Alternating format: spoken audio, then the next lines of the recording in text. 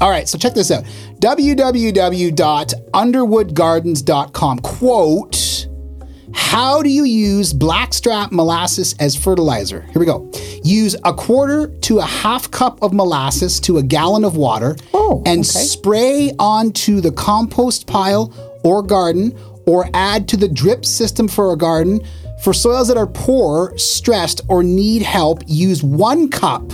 While those just need a little snack, use 1/4 cup. Guys, this is cool. Sorry, end quote. This is landmark information. I have never heard this before. And it will absolutely affect the yield. And they said you will not believe the difference. So if you're having a tomato plant out there, listeners, that isn't getting very much fruit on it, then they say that it will increase the yield immensely. Yes. Watch our local grocery stores this summer will have a run on unsulfured black molasses. Molasses, right?